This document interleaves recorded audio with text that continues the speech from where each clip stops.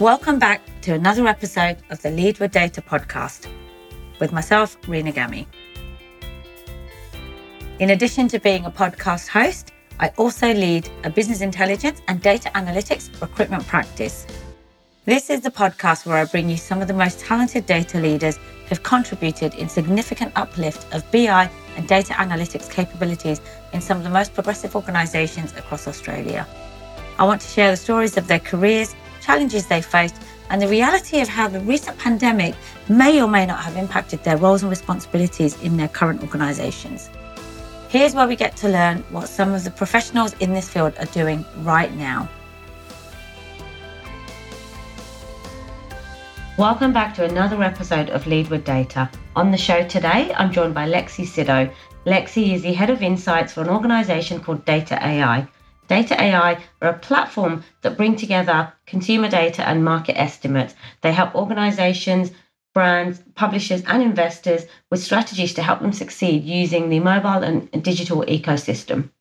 On the show today, we're going to cover off a few things around what's happening in the Australian market, what makes the Australian mobile market unique, what does a data-fueled mobile strategy look like, how it can help impact and grow your business, and also the things that organizations should be considering when they're looking to adopt or optimize their mobile strategy. I hope you enjoy the show as much as I did.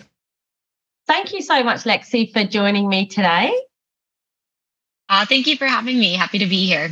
Lovely. Look, as I always do, I always like to give an introduction, but I never do it justice. So I'll probably, flip that over to you and get you to give us a bit of an introduction of your background and perhaps a little bit about your current role and the company that you're working for. Awesome. Sure. I'm Lexi Sydow. I lead the Insights department at data.ai. We are a company formerly known as App Annie in the industry, and we provide mobile data and analytics from everything from getting users into your app, like consumer trends, competitive marketplace, and competitive benchmarking, all the way through sort of how you engage users and monetize and kind of span all sorts of verticals. We cover gaming and retail and fintech and the whole sort of app ecosystem. So I've been there for about 7 years. Started as an analyst in the earlier days, and prior to that, I've worked as a research assistant for the Environmental Protection Agency in the US, and I've worked in some product and marketing roles in data around fintechs and some marketing SaaS companies in the US and Australia. Did a little bit of consulting for some performance agencies in the data side. So pretty much live and breathe data for a very long time. Oh, lovely, lovely. And in terms of your actual role, because head of insights can mean a lot of different things in different organizations, what's the core focus for you in your role? What is it that you sort of deliver? Are you internal facing? Are you external facing?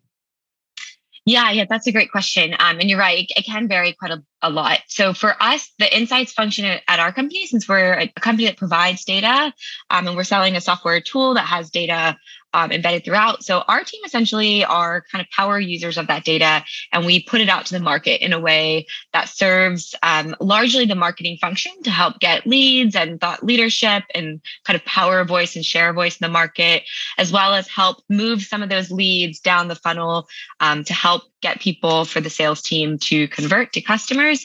That's the main sort of goal of the insights team, is that kind of public facing thought leadership.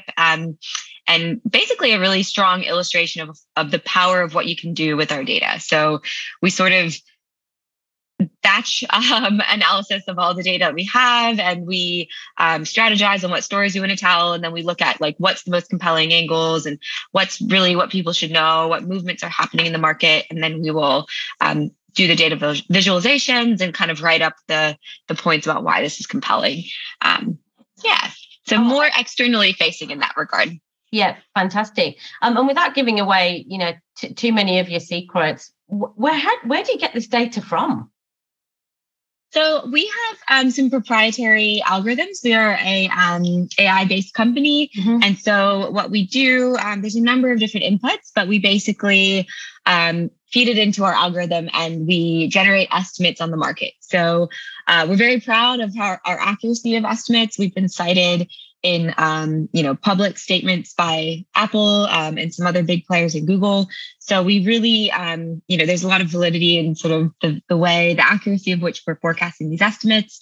But that's it. It's estimates at the end of the day. So it's the best way to kind of get a view into the market with accuracy based on sort of some proprietary algorithms.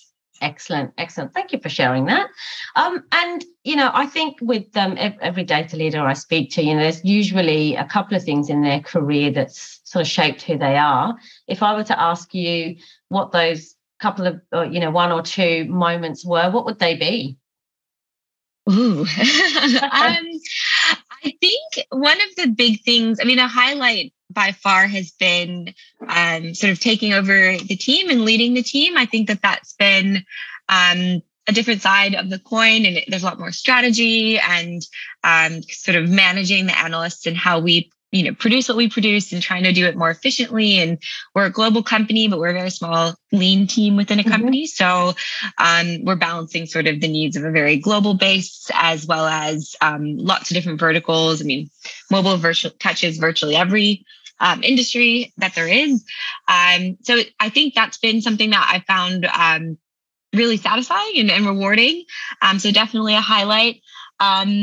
I think some other milestones. I never loved public speaking, but in this role, I've done a lot of it with journalists and events and things.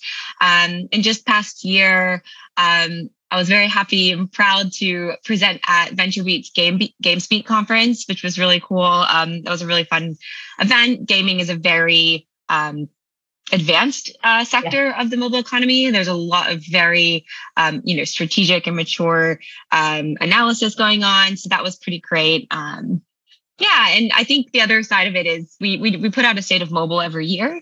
It's our biggest report, and it's really we sort of lead the charge and the strategy and the go to market of that report. And it's quite fun to see the industry take hold. I think it's really carved out a really nice place in the industry, and a lot of people anticipate it. They call it like the encyclopedia or the Bible of mobile. Like there's so much in it. So I think that's been a really fun project over the years to evolve and grow. And so, I think those have been some really strong growth areas too. Yeah, excellent. Thank you for that. And there's another question I always like to ask. And look, we've probably picked up from what you said that you're obviously very passionate about data, but what are you most passionate about when it does come to data? Yeah, I think the biggest thing for me is that it's data plus the storytelling side. I think without the kind of impactful insights that you can draw out of the data, the data doesn't go anywhere. I think that you can do all the amazing analysis in the world, but if you can't communicate the why and what's useful about it and show it in a compelling fashion that's clear and understandable and very tangible and actionable, then it won't drive that impact that you need it to drive at an organization or in your strategic plan. And so I think that's a really key part of data. And I think the insights function as a whole, especially when it's really easy, I think, to get a lot of data and all of a sudden you're excited and it can be very complex. And I think the challenge is that finding the simplest, easiest to understand view. And picking that one point you need to hit home, because oftentimes a lot of the data visualizations I see in the space, and I've done this myself, they're so complex. You can tell 5 different stories, but then you don't tell any story because there's too much going on. So I think that's where, for me, the real power comes from. And that can be externally facing, like what my team does, or it can be, internally, like you want to communicate why you need to change or pivot or add that feature to your product or not. And really the key action point is when you can make the case visually and with very tangible, actionable takeaway. And that can be challenging. But that's the fun part. Yeah, no, absolutely. And I think that's probably a constant challenge that you data leaders are sort of faced with, I suppose, in every organization. It's about talking to people like me who've got no idea or not no idea, but probably don't really understand the data in detail and how we can use that to help drive decisions. Because I think, like you said, if you try and overcomplicate it, we'll just revert to gut feel and go, we're just going to do what we've always been doing because it works, without really taking the time to understand it. So I think, I think you're spot on there. It's about picking something and then really driving that, but sort of trying to get your audience to see the value of what you're doing and what it means for them. I think that's probably the biggest challenge, isn't it? Yeah, absolutely. Yeah. Excellent. Well, look, I was really excited when you offered to come on the podcast, because I think some of the market insights that you've got are going to be really interesting for the audience to hear about. And we talked about a few different things, when we caught up about what we wanted to focus on. I think it would be really great if you could share with the audience, what, if from your perspective, what you feel makes the Australian mobile market unique comparatively to the global market. Absolutely. This is quite a fun sector to look at, because there's sort of a couple of different stages that many markets kind of hit. So we look at kind of a maturity model in the industry, like there's oftentimes within a country, there might be multiple stages, but generally what we see is, in the early days of the app stores and of cell phones or, mobile phones, smartphones, we saw a huge amount of downloads in markets that were kind of more mature markets like Australia, the US, UK.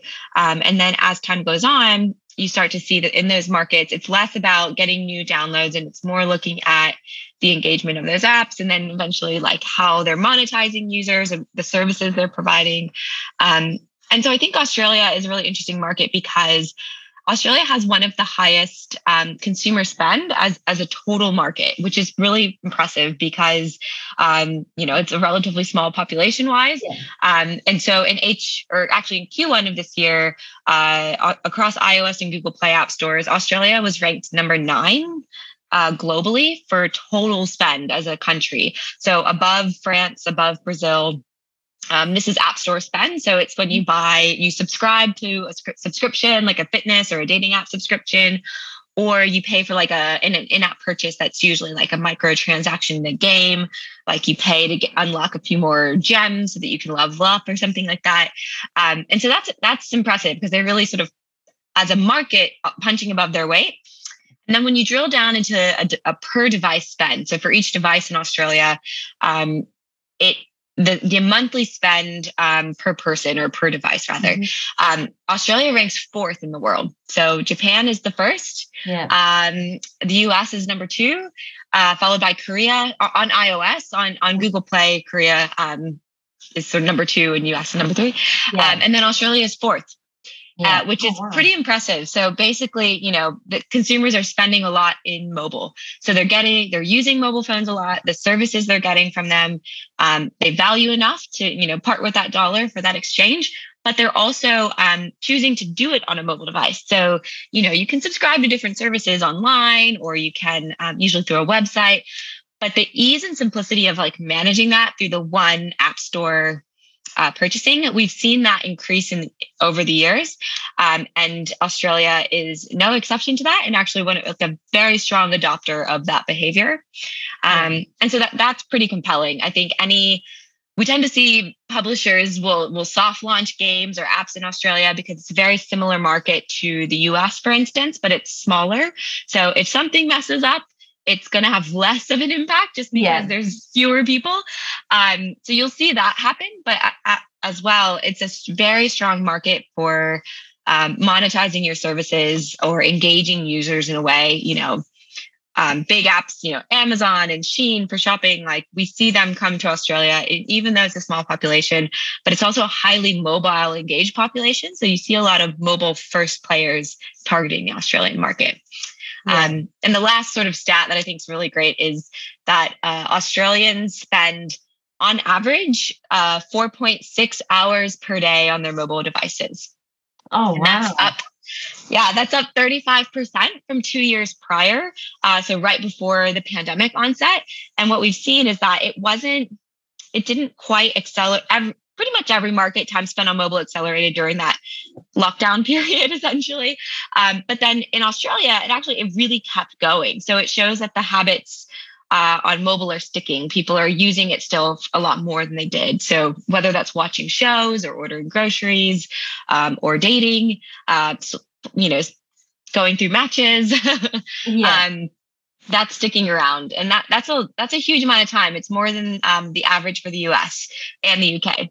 And that says a lot about the kind of mobile savviness of the audience and the ability to, place ads on a mobile device to get their attention. And 4.6 hours a day is a huge amount of time on a phone. And we like to calculate it as over 30% of your waking hours, essentially. So that's a lot of time. Absolutely. Do you think that could be related to that? Because I'm trying to understand why, or how Australia's, number 4, because often, and, I do a lot of recruitment, as you know, on the tech side as well. You often hear that Australia is always a little bit behind the US and the, European market when it comes to adopting technology and things like that. I mean, as an example, when we migrated here, there were a few things in the banking world that we've been doing for years in the UK, and we came to Australia and we're like, why don't they do it here? Like, does fraud not happen here? So I'm trying to understand, what do you think has changed the behaviours or contributed to the behaviours? Is it the fact that mobile phone technologies evolved in Australia, or what do you think's contributed to that? Well, I think so. The ranking number 4 is sort of the per device spend, and that's where Australians are basically subscribing to, meditation apps or to dating apps or to Stan, to binge through their app. Through the app on their phone versus doing it, say, through, Telstra has programs or things like that. So I think that behavior really speaks to you about people using their phone as like a life admin tool. You've got it as that way, like you're managing your life through it. Your payments are all flowing. It's secure. It's frictionless. You can also manage your subscriptions, I think, a lot easier when you do them all through the app stores, because you can just go in and toggle on and off versus, I don't know about you, but when I've subscribed to things, I'm like chasing down the email and the password and trying to figure out, how do I cancel this now? So I think that that's a big trait, but that's similar to the US as well. We see that.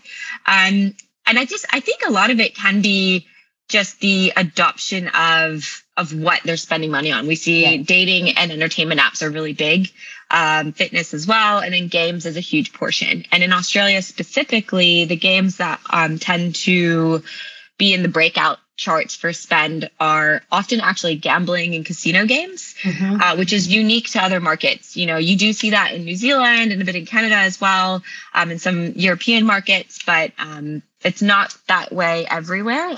Some of the top apps or the top games are different. So I think that layer is interesting as well. Yeah. Oh, thank you for that. And why mobile, and why a data-fueled mobile strategy? Why would organizations consider that? Yeah, I think the big thing, years ago, we'd get that question a lot more. I think now a lot of businesses are very much like, okay, we get it. We need to invest in this. And if we don't, we see that there's like a big opportunity. And I was speaking to a company yesterday, actually, who launched an app last year. It was a retail company in Australia. And they were saying, everything's better in the app. We're seeing better conversions. We're seeing bigger basket sizes. We're seeing better retention. We're seeing a better, more satisfied user experience. So those are all really great ways to kind of delight your customers. But at the end of the day, mobile has some of the biggest footprint in the world, especially in markets. If you're a company targeting overseas markets, and on mobile, most will do that. Depends on. Finance is a little bit harder, obviously, with different financial laws in each country, but a lot of companies, gaming, social, health and fitness, they'll target other markets as well. And so I think that that's a big area, is that mobile is very global. Last year, there were 230 billion downloads across the app stores globally. So you're seeing there's a hunger and a need for more services We also saw almost 4 trillion hours spent on Android phone devices last year, which is a huge amount of time just in aggregate. And I think that that's it. It's, mobile's more efficient. It's pretty ubiquitous. It's more secure. You mentioned, devices before hardware. I mean, our device specs are very sophisticated now. You can play really core competitive online multiplayer games on your phone against people playing on a PC, Mac console, which it took a little bit to get there on mobile. It wasn't immediate, obviously, but now that's the reality. I think at the end of the day, the biggest thing is it's in the palm of your hand. Every consumer has it. It's that one device we can't live without. It's always there. And you open up other channels as well. You can do things like push notifications or SMS deals. And I think that's another really compelling piece of it. It really is the access you have to consumers and the amount of time they're spending there. Yeah, no, definitely. And in terms of, and you touched on it, I think it's just the simplicity and the ease of being able to just have everything on in the palm of your hands. I think that's probably, led to this increase of mobile use. I mean, I know when we were doing our website as well, our website developers were absolutely adamant that you have to have a really user-friendly mobile app version of your website, because they said these days people do just go to their mobile. They won't go and log in and open up Google Chrome and Google your website. So it needs to be, I think it's, it doesn't matter what industry you're in. I think it's that's usually the very first thing that, web developers tell you now, that you have to make sure your mobile version is really, really good and engaging and, captures all the things that you want them to, you want your users to be able to capture. So absolutely. And I think that having that data fueled strategy behind your mobile experience is super important. Like knowing that competitive landscape, knowing what the market trends are. Are you capitalizing on those latest trends? Are they relevant to your base? Maybe that will surprise you. They might be very relevant. You didn't know it. Yeah. Are you prioritizing products that have, your user base has a high affinity for? If you saw an uptick in growth on your product, is it something you did, like a product feature or marketing push, or was it part of the market movement? Was there a trend in the market that you also, or did you under index to what the market did? Did something else happen and you guys, were below? And I think there's some really interesting examples of like how that data can pan out. So I was looking at grocery delivery user data in Australia. So for people who use grocery delivery apps, so it could be like Woolies or, another provider, surprisingly, the profile of these users in Australia is very different to other countries. So you actually see that one of the top categories of apps that they sort of have an affinity for, or they're using more, they're more likely to use than the average person, was coupons and rewards. And that's very timely right now with inflation and concerns about the macroeconomic climate. Then you also see home and garden is a really high sector that people also look for. And that's different in the US. Pets and pharmacy and apps like chemists were more used by those grocery delivery providers. And then there's another interesting angle, like we actually saw that grocery delivery users in Australia also over-index. They're twice as likely to also use astrology and horoscope apps. So there are these new kind of trends that show up. In the US, grocery delivery app users were more likely to use genealogy and ancestry products. So there are things, knowing that means that you can also have offers or deals or promote those products in your grocery delivery. Another key example is buy now, pay later. So in Australia, actually, and the US and UK, grocery delivery app users are roughly like 2 times more likely to use buy now, pay later apps. So that to me says if you have a grocery delivery service or an app and you don't have the ability to integrate with a popular buy now, pay later platform, and then you'd want to double click into, well, what's the most popular one in Australia that I should be using? But if you don't have that functionality, that could be something you would want to consider, because it might increase the conversion rate at the checkout, or possibly, you might have some other downstream metrics with basket size, or even, coming back more frequently. So those are all really interesting things that I think those are examples of how you would want to use that in a mobile strategy, but you'd want to make sure it's a very data based one to fuel those decisions. Definitely. I was talking to somebody actually today who comes from a retail background, data, sort of a senior data scientist leader, and it was interesting. We were talking about some of the stuff that his team was sort of looking at was around the behaviours and what was leading, understanding the average spend on a basket, and it wasn't just what it ends up with; it's the journey that somebody's gone through. And it's about understanding those metrics to help a business understand what consumers' behaviors are when they finally get to that basket. Because if you're anything like me, my basket starts off with everything I think I want. And then throughout the journey, it will change. And then I'll see something else, and then I'll take something else out, and then I'll add this and I'll see that. And so, he was sort of saying that, when you're dealing with, the executives or the C-suites, they usually look at that and go, no, but that's been working. We understand that this is our average, consumer spend. It's based on the baskets and what they end up with. And they're like, no, but are we understanding how we're getting to that? And actually the average spend. And so I think you're right. There's so much more that's involved in that journey. That only can be really taken from looking at the insights of the data and or the touch points. So it's really, really interesting. And how do you feel that our habits, or do you feel the habits changed due to COVID? I mean, a lot of businesses pivoted, and we know bricks and mortar stores changed the way that they were driving their sales through e-commerce, better e-commerce platforms, and omni-channel experiences for consumers. In your opinion, do you feel that COVID has had a massive impact on the shift to mobile? Yes, absolutely. We actually saw that within a 3-month period at the onset of COVID, that mobile habits essentially accelerated 12 months within that time frame. So where we had forecast mobile behavior to be, we actually hit it within like 1 quarter. So that was a pretty impressive thing to see. And then we've seen constantly each quarter, these habits have deepened.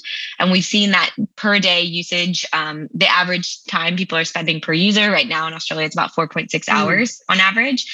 That's been increasing each quarter. So we've really seen some strong growth in like just engagement and what people are, how they're spending their time on mobile. And so I think that's a really big key.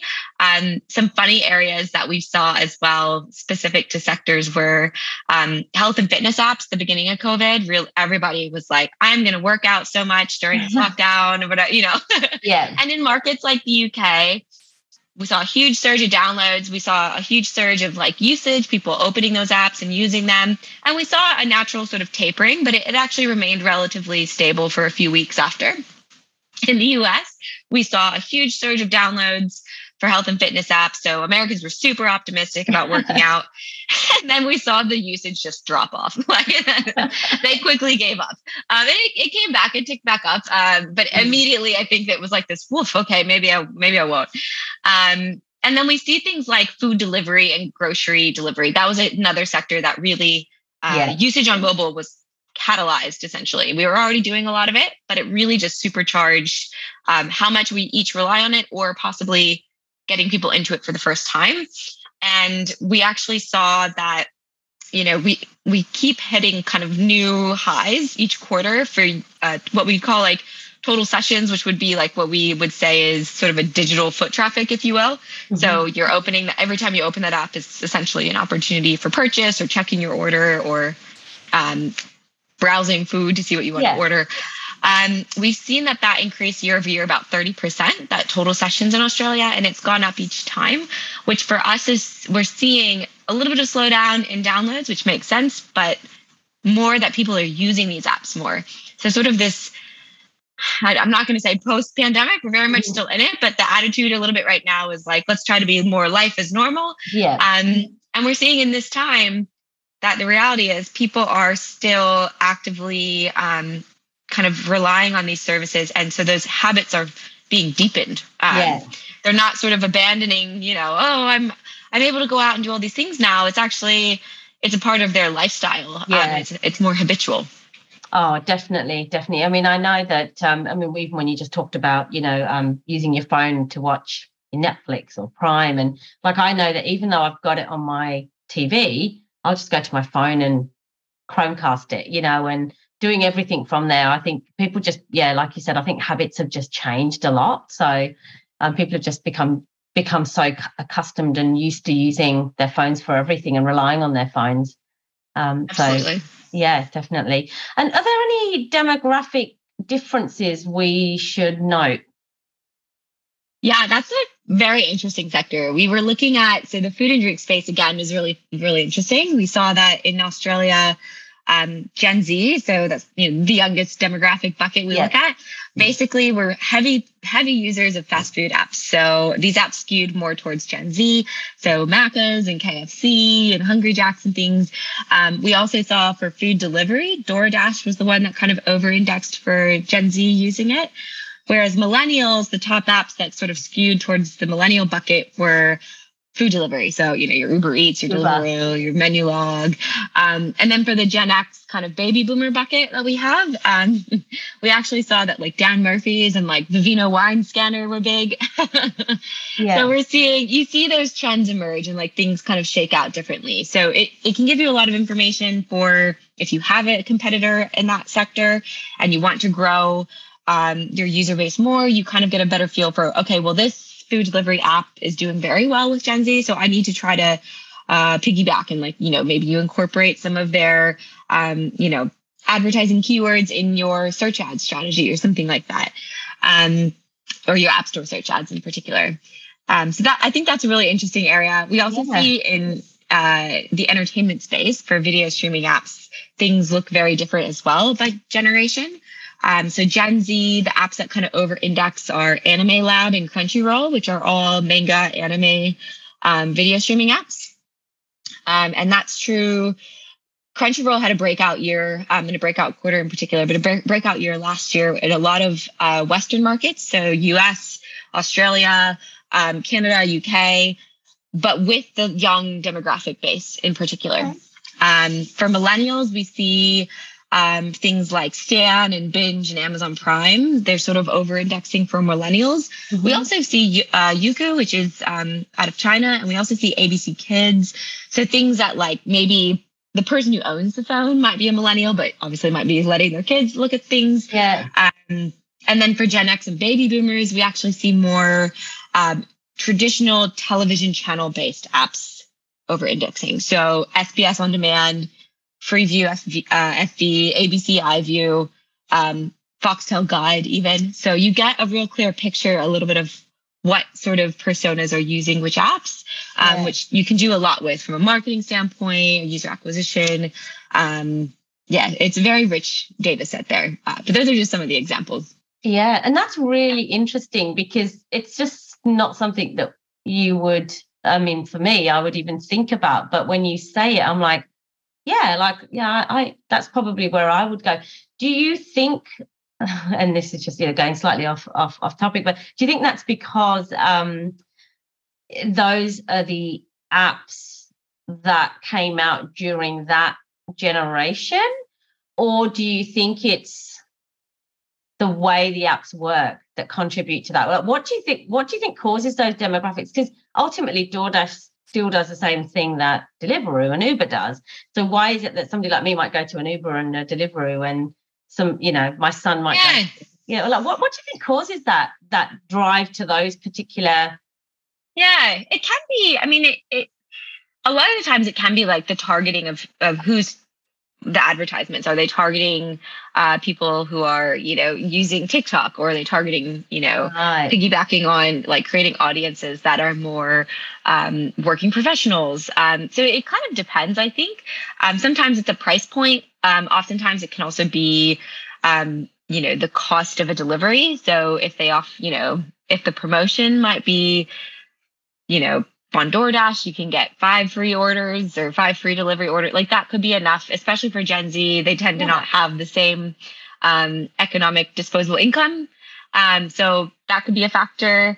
It really does depend. Sometimes you can see it a little bit more clearly in other sectors. I think for instance, in the entertainment space, with thinking about SBS On Demand and Freeview and ABC iView, those are all essentially free ad-based products, which, whereas Binge and Stan and Prime are all subscription-based. Right. So there might be a difference in budget or just willingness to, and like familiarity with subscribing for a service like that, because, it's very different to your traditional cable package. So I think that can be part of it. It's also sometimes the subject matter. So in the US, we saw with like Game of Thrones every year, or every time a season came out, you'd see this massive spike in downloads of their app. So it's driven by that exclusive content. Sure. So it could be some of the shows that some of these generationally people like, they go and can get them on certain programs too. Definitely. And then also probably when you're talking about sort of, the older generation, I guess it's probably even a sense of, we know these broadcasters or these companies are reliable, so we know what we're going to read is reliable. How reliable is this? We don't really know, so they tend to go to what they've sort of grown up with and feel that that's the information they get from there is probably going to be a little bit more accurate, even if it may not be. So I think it's just a mindset thing as well, isn't it? And familiarity with the brand, right? Like people know Foxtel or they know ABC, and it's something, there's so many digital players out there now. Maybe it's like, oh, I don't even know what this is. What is Stan or Binge?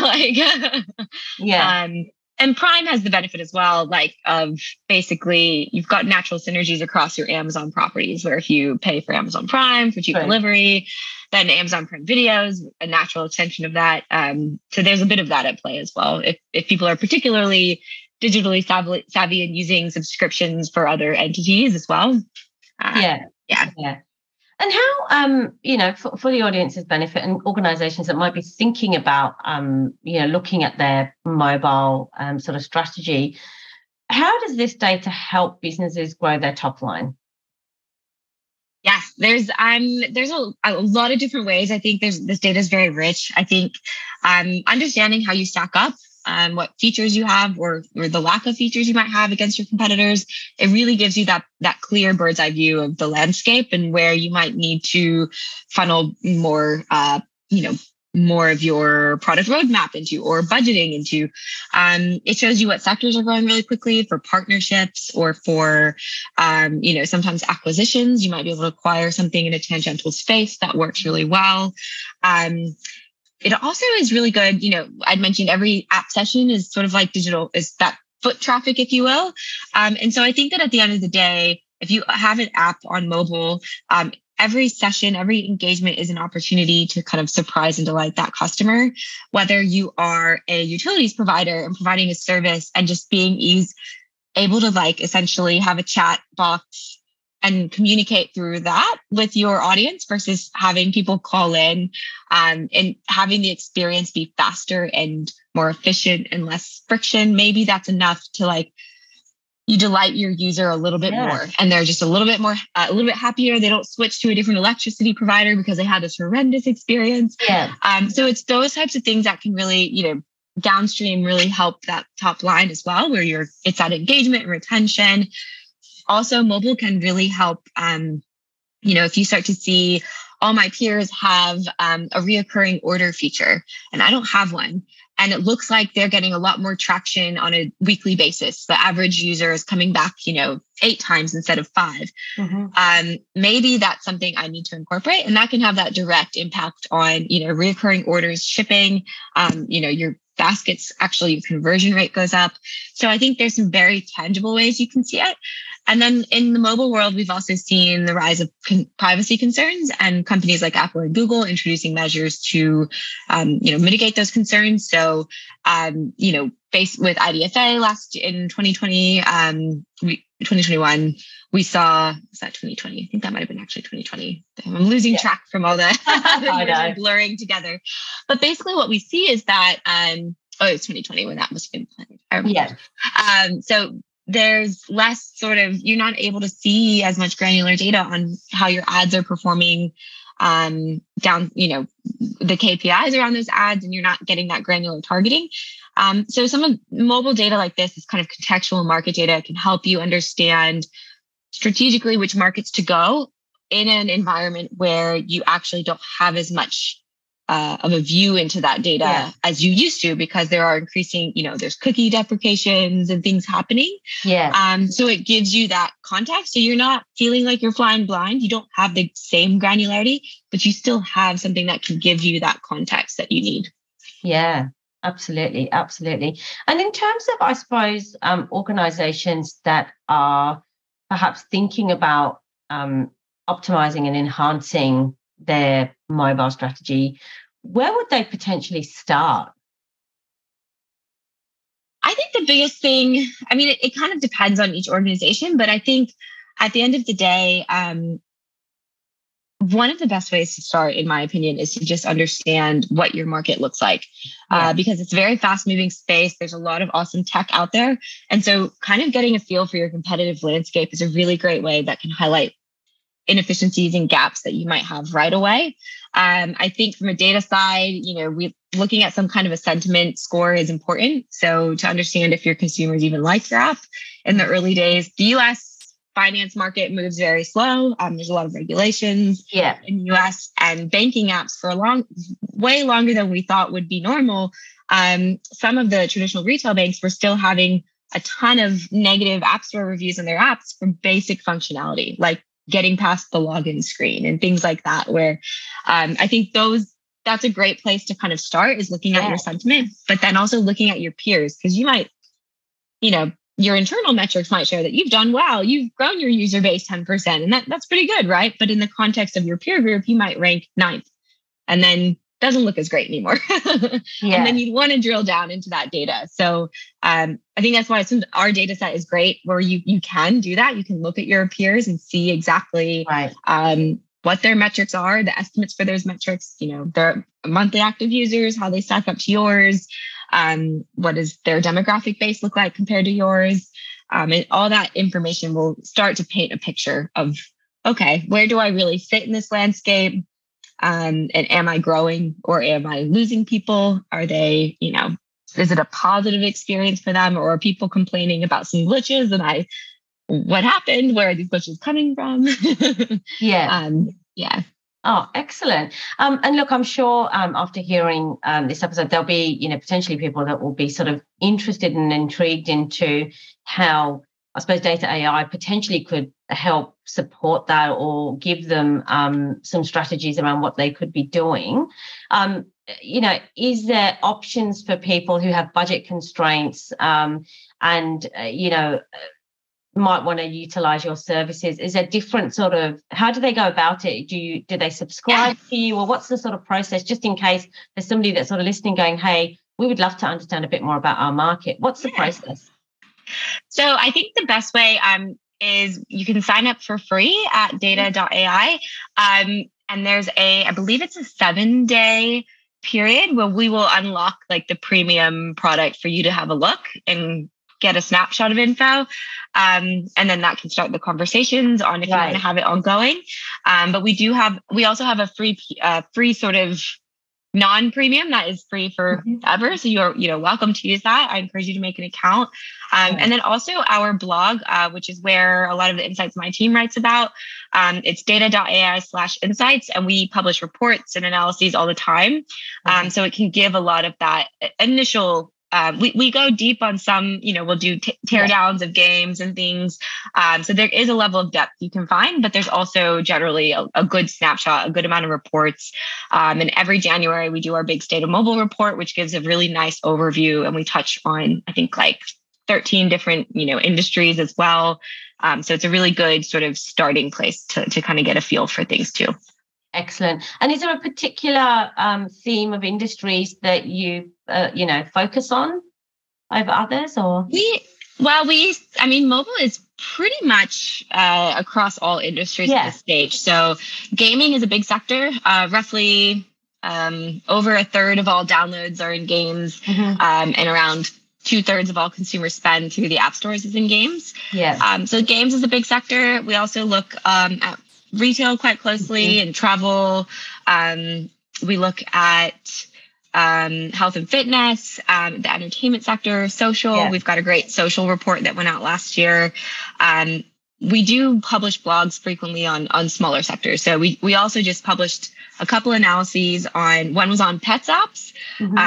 So how people are, spending, even in the context of a market with inflation and concerns about a recession, we're still seeing really strong usage and pets apps. So people are prioritizing making sure their pets get the things they need during this time.